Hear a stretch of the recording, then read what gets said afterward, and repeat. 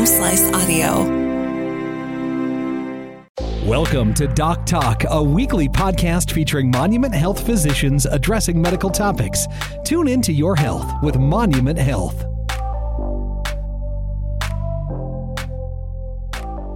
Hello again, and welcome to another edition of Doc Talk with Monument Health. My name is Mark Houston, and joining me again is Dr. Rylan Johnson.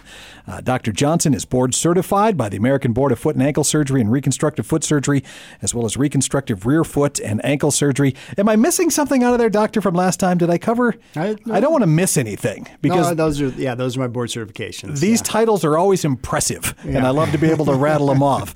Last podcast, we had you on talking about bunions and lapiplasty, and that was a very fun conversation to have. And I think if anybody's considering a surgery for a bunion, that's the way to go, and they should get in contact with you, right away.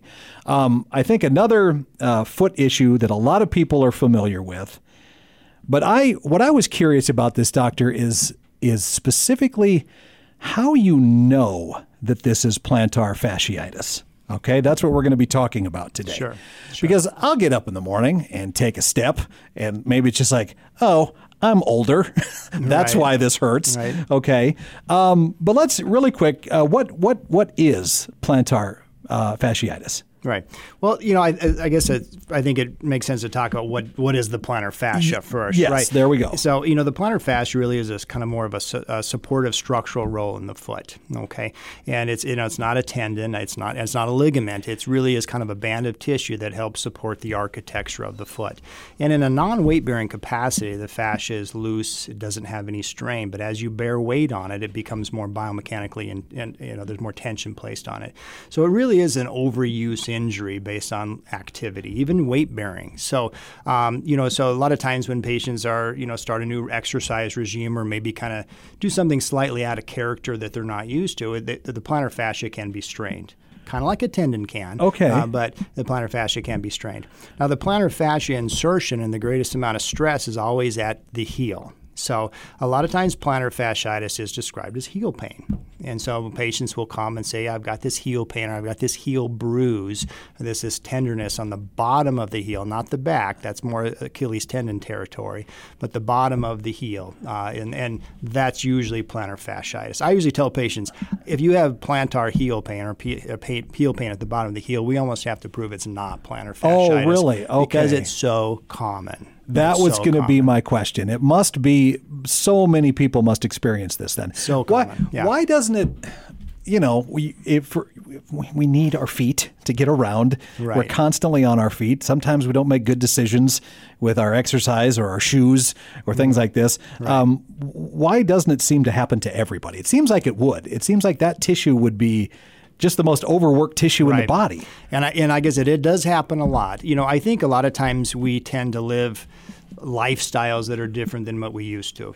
I think a lot of us are sedentary a great bit of the time, and then we decide to be active. And I think those abrupt changes in activity are sometimes hard for our foot to make those accommodations for. We can sit at a desk all week long, and then on the weekend comes, I'm going to go play basketball.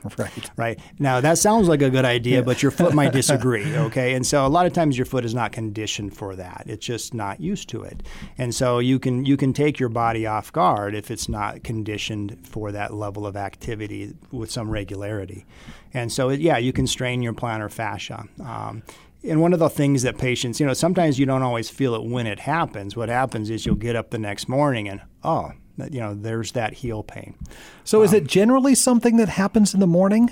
Is that I think most in early often? stages, it is oftentimes pain after a period of rest. We call that post-static dyskinesia. And that's usually when you kind of get up after a period of rest. It can be first thing in the morning or maybe after lunch when you sit down for a bit. And what happens is the fascia kind of tends to contract and develop some inflammation. When you get up, now all of a sudden the fascia is back in a mechanical stressed state. And that's when you feel the strain. So what position does it rest best in on your foot? What position feels normal for it? Well, weight bearing. I think it is intended to be weight bearing. And so that's a lot of times when you're sitting, It's not. Right. You're in a seated position or you're sleeping at night. The fascia doesn't have any strain on it whatsoever. And then if it is strained, it'll contract. It'll actually contract and develop some inflammation. So, I mean, a lot of things we do to address plantar fasciitis conservatively is to stretch it. I really focus on a lot of stretching activities and tell patients, continue with these stretches. It's that weekend warrior thing where we're catching the fascia off guard. We kind of get some consistent stretching in the interim between those levels of activity. A lot of times the fascia can be a little bit more conditioned and ready for those abrupt changes in activity. So it's on the heel, kind of on the bottom. You said, and is it like little tears, like micro tears? Is that what you're feeling? I think it can. Okay. Initially it can just be inflammation. Oh, okay. I think in the early stages of plantar fasciitis, it's just insertional inflammation, of which it can resolve with time. If it becomes more chronic, you can have micro tears in the plantar fascia. And in those types of situations, the fascia can become not just acutely inflamed, but also degenerative. And I tend to reference that as more fasciosis than fasciitis. It's just where the fascia, if you were to ultrasound or do an MRI, you'll actually see thickening of the fascia and fluid within the fascia. And that is actually, you're seeing some of those micro tears and some of the edema within the tissue. Prognosis on those is more difficult. Because now the anatomy has changed some, and you're not just dealing with an acute bout of inflammation that that can resolve very quickly. Now there's some chronic changes involved. Can it tear completely? It can. It can. I can't imagine that. A plantar fascial rupture is definitely possible. Sure. Unusual. It's a very robust structure. It really is. It's a very, very, very solid structure. They don't tear easily. Okay. Now, we talked about bunions being hereditary in a sense, correct? Right. Is this too? Can this be? Is it common? I find it more consistent with certain foot types. Okay. A higher arch foot or more of a pronated flat foot deformity. Those types of feet will have greater strain or hypermobility on the fascia. So I think sometimes your foot type may predispose you to having more plantar fascial strain, which can then create some inflammation. Okay. But I don't think it's necessarily kind of like a bunion where you're going to get just you can see that in young children. Right. Even like a juvenile hallux valgus. So is this, when it comes to, what's worse, a flat-footed person or the high arch for this sort of thing? And can you explain those really quick, just the difference between those two? Sure. Yeah, if a really high arch foot, we call pes cavus, I mean, those tend to, you can still have quite a bit of plantar fascial strain with that type of foot. A lot of times the fascia is almost bowstrung on those types of feet where it's really tight. Whereas if your foot drops, gravity kind of takes place, you get this pronation where the arch drops. And, you can imagine the fascia also can have strain. Sure. I think the strain on the pronated foot type is more mechanical, where I think strain on the higher arch foot type is probably more just if there was a hereditary component to it, I see that in those high arch feet. Those structures just genetically tight. Okay. Like in a high arch foot. And you talked a lot about one way that you kind of alleviate this is stretching, that plays a very important role in this. Mm-hmm. What other mechanics or things for your shoes or feet or whatever help? So when I see somebody that comes in and sees me for plantar fasciitis, I always kind of begin what I kind of call tier 1 of treatment. One is kind of explaining the condition and letting them know the plantar fascia is a cry for help. So what we need to do is provide some help, and so we stretch this. The fascia is tight; it has strain on it. We need to stretch it out real well, and I go on some plantar fascial stretches, calf stretches, ankle stretching type techniques.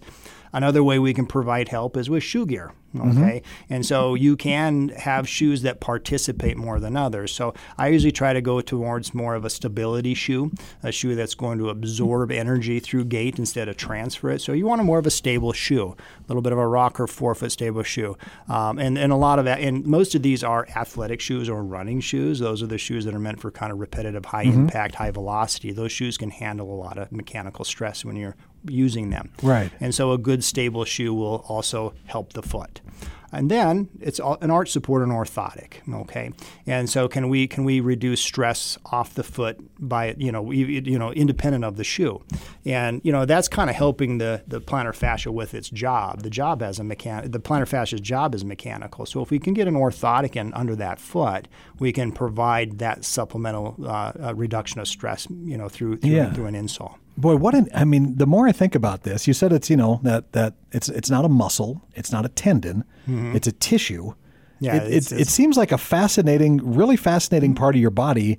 And the fact that how often is surgery necessary for something like this? Does it have to be really bad, I would assume? Yeah, usually surgery is reserved for the people who have had this a long time, where we definitely know this is not an acute problem. This is a chronic degenerative fasciosis, where if we were to do an MRI, we'd see fascial thickening and degeneration and maybe even some micro tears within the fascia. Then how do you fix that then in a surgery? Well, there's a couple options. Traditionally we would do partial plantar fasciotomies. And what that basically would imply is that if you have a structure that has a lot of strain on it, you can release some of that strain by cutting a portion of the fascia. Okay? And that had been the standard for a very long time. And I still do that procedure on some foot types that I think the fascia is really tight, like a pes cavus foot. Okay. Wait, what is that? What is Sorry, or a high arch foot. A high arch. Okay, perfect. Yeah. So we know the fascia is just bow strong. It's just tight. I think a little release can kind of go a long ways. Okay. You got to be kind of careful with release just because the fascia does have a biomechanical purpose in the foot. It's never a complete release. It's enough to kind of alleviate some strain, but leave enough for biomechanical function. What we're doing kind of now also, or in addition to, or depending on what's going on, is we'll try to debride the fascia. Okay, so if we realize the fascia is degenerative, a lot of bad tissue, we want to get some of that bad tissue out.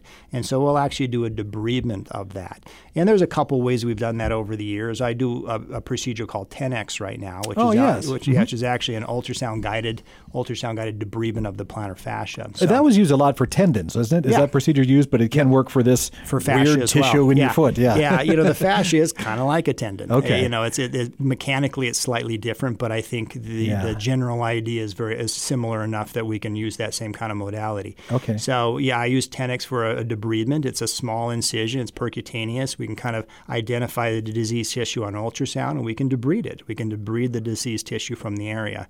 A lot of times I'll follow up with that with what we call a PRP injection, which is platelet-rich plasma. So after the debridement, I will oftentimes spin some of the patient's blood, take the platelet layer, and then inject that into the debrided area to help as a catalyst for healing of the debridement. Okay. Now this is for people that have tried everything else and the pain never goes away. Right. What is the pain like on this? I'm pretty sure I've never had this. Yeah. But it's enough to just drive you a little crazy? Well, I think, early on, a lot of times it's first step pain in the morning. It's sore in the morning, and then you can kind of walk it off and do all right, and then you might go to lunch and kind of have that increased pain again.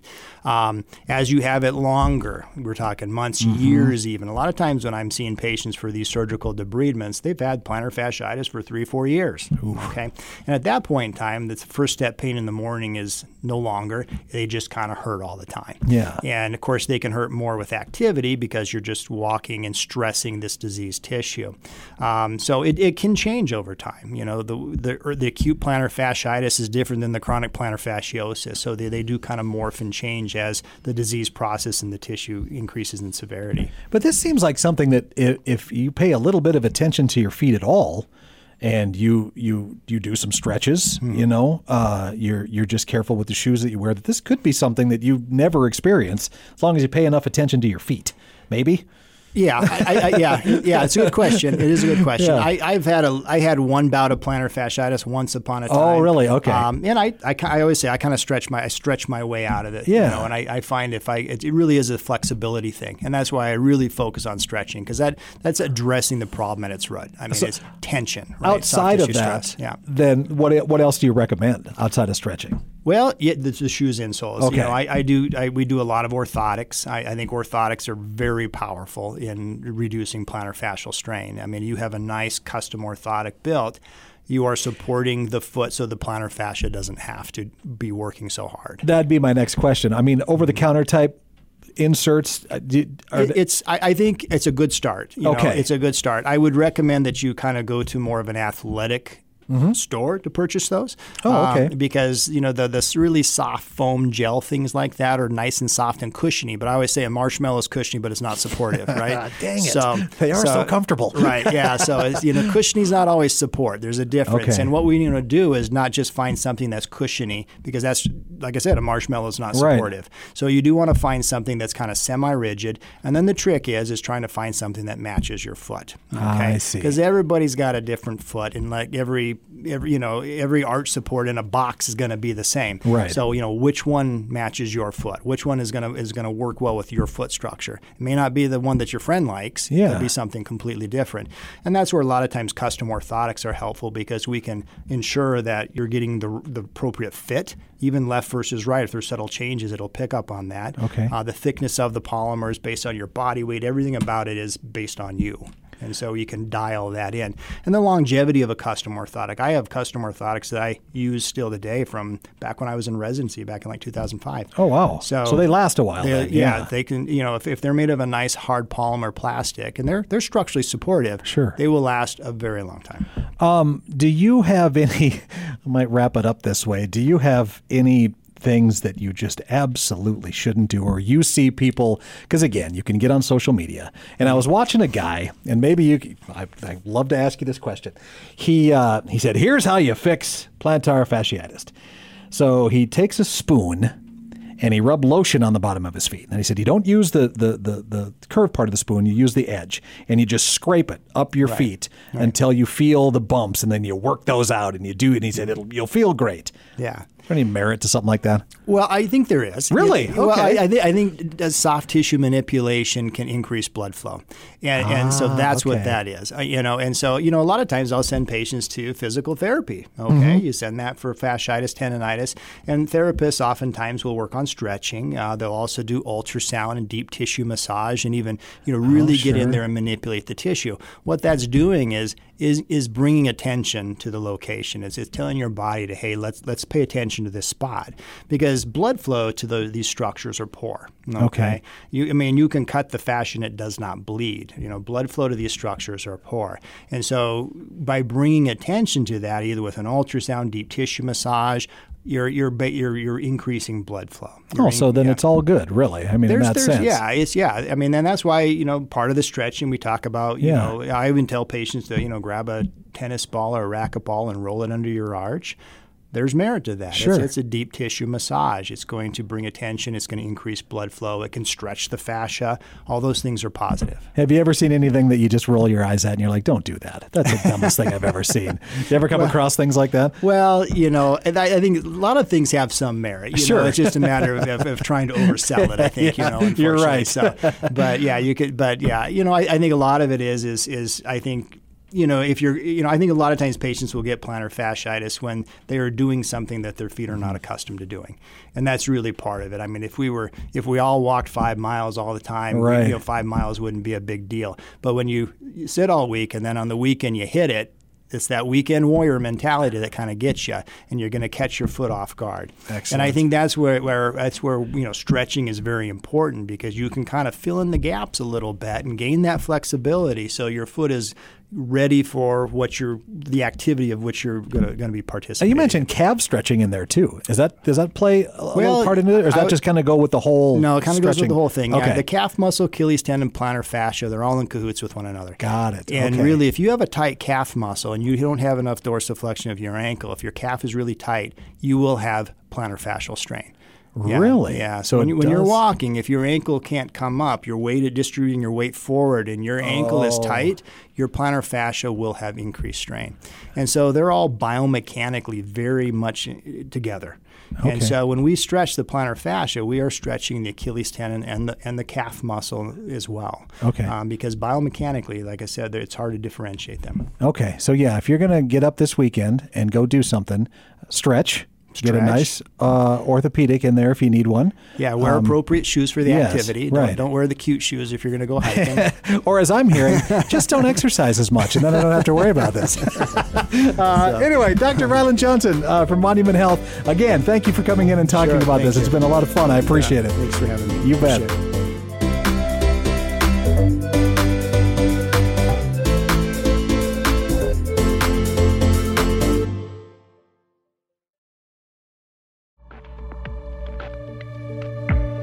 Doc Talk with Monument Health is recorded live at Home Slice Studios, hosted by Mark Houston, edited by Russ Haddon, engineered by Chris Jaquist, and produced by Kelsey Kinney and Rob Henry.